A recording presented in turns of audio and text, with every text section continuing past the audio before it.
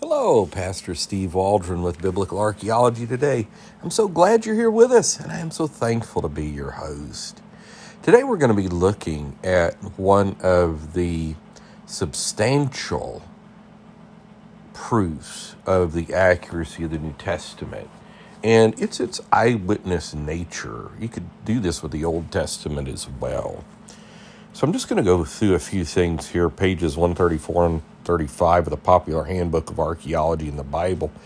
Been using this for a few weeks now. It's kind of our base textbook. I've used it for years at Indiana Bible College on different classes, Christian evidence, and probably just Christian evidence class. I don't think I ever used it in Science in the Bible.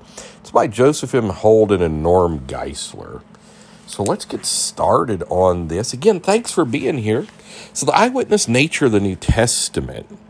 Not only are there earlier, more multiple, more accurate, more numerous contemporary documents for the basic New Testament events than any other ancient history, but these documents were based on eyewitness testimony. This is indeed what the Gospel of Luke claims. Many have undertaken to draw up an account of the things that have been fulfilled among us, just as they were handed down to us by those who were from the first eyewitnesses and servants of the Word. Luke 1:1-3. Not sure what translation that is. And Dr. Luke was not only an educated eyewitness, but his writing has been confirmed in numerous details by archaeological and literary sources. And so William Ramsey, an atheist, went to write a book against Christianity based on Lucan writings and ended up becoming a Christian because of his accuracy. So John 19:35, the man who saw it, the crucifixion, has given testimony, and his testimony is true. So here you have somebody claiming to be an eyewitness of the crucifixion. John 21:24, this is the disciple who testifies to these things and who wrote them down. We know that his testimony is true. 1 John 1:1, that which was from the beginning, which we have heard, which we have seen with our eyes, which we have looked on, and our hands have touched or handled, this were proclaimed concerning the word of life. Acts 2:32, God has raised this Jesus to life. We're all witnesses of this fact. Acts 4:19 and 20, Peter and John replied, "For we could not help but speaking about what we have seen and heard." Peter speaking in Acts 10:39 and 40, "We are witnesses of everything he did in the country of the Jews in Jerusalem."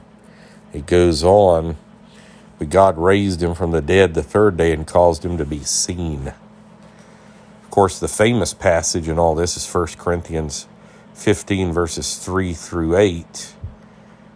He appeared to Peter, talking of Jesus, and then to the 12. After that, he appeared to more than 500 of the brethren at the same time, most of whom are still living, though some have fallen asleep.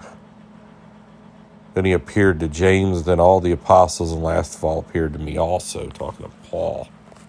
Hebrews 2:3-4. Again, this was confirmed to us by those who heard him. 2 Peter 1:16, we don't follow cleverly invented stories or cleverly devised fables. We told you about the power and coming of our Lord Jesus Christ, but we're eyewitnesses of his majesty. 1 Peter 5:1, to the elders among you I appeal as a fellow elder, a witness of Christ's sufferings, who also will share in the glory to be revealed. A recent book by Richard Bauckham, who I really like. I don't agree with him always, but wonderful scholar. Jesus and the Eyewitnesses, this is Richard Bauckham, argues convincingly that the New Testament is based on eyewitness testimony, or in eyewitness testimony as it reads.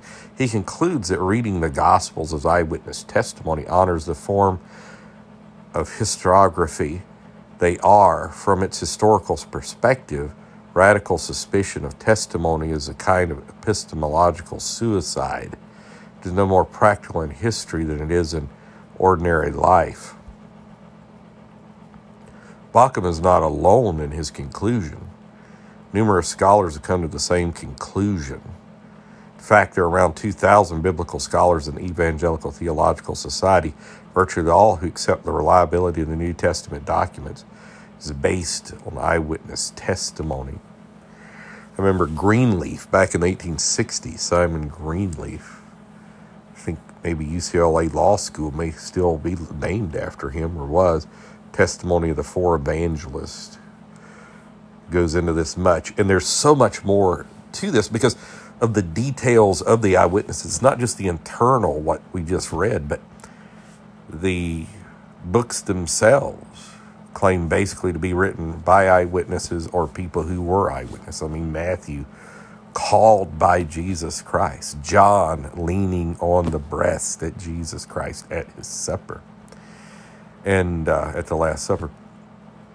And Mark, we won't go into whether he was Peter's secretary or not, and of course Luke and his close affinity from Luke 1 through 4, as we've already read, with other documents. But you can tell that it's eyewitness in customs, manners, whether it's a funeral procession, whether it's a custom of leprosy, whatever it is, it was just right, who the Pharisees were. So the historical reliability of the New Testament and its eyewitness nature is really can't be pushed back upon. I know reading like that some have said there's mass delusion or mass collusion involved, but that would break down somewhere. But this didn't break down. How, as McDowell points out, how did they go from frightened, fleeing, to bold and preaching? And what psychological thought process went into that? Well, they obviously thought they had seen the risen Christ. But not just the risen Christ, his life. Given that there are multiple documents, Mary's in the upper room, Mom. Given that there are multiple documents based on numerous eyewitness testimonies of honest men, the burden of proof falls on the skeptic and critic, not on those who accept the reliability of the New Testament. Critics are swimming upstream, drowning in waves of evidence against their view. No doubt about it. So the historical evidence, again, manners, customs, but not just that, combined with the archaeological discoveries we've found, comport with what the Gospels report. So God bless you. Hey, thank you so much for being here with us. We pray that you'll join us daily and share with your friends and family, folks at work, Sunday school classes, college groups, whatever you think may benefit. Please leave us a 5-star review. It helps people find us, what people say. Greatly appreciated. And pray for the ministry. And we'll be looking at the confirmation of the Lucan accuracy of his writings next. So God bless. Talk with you later. Bye-bye.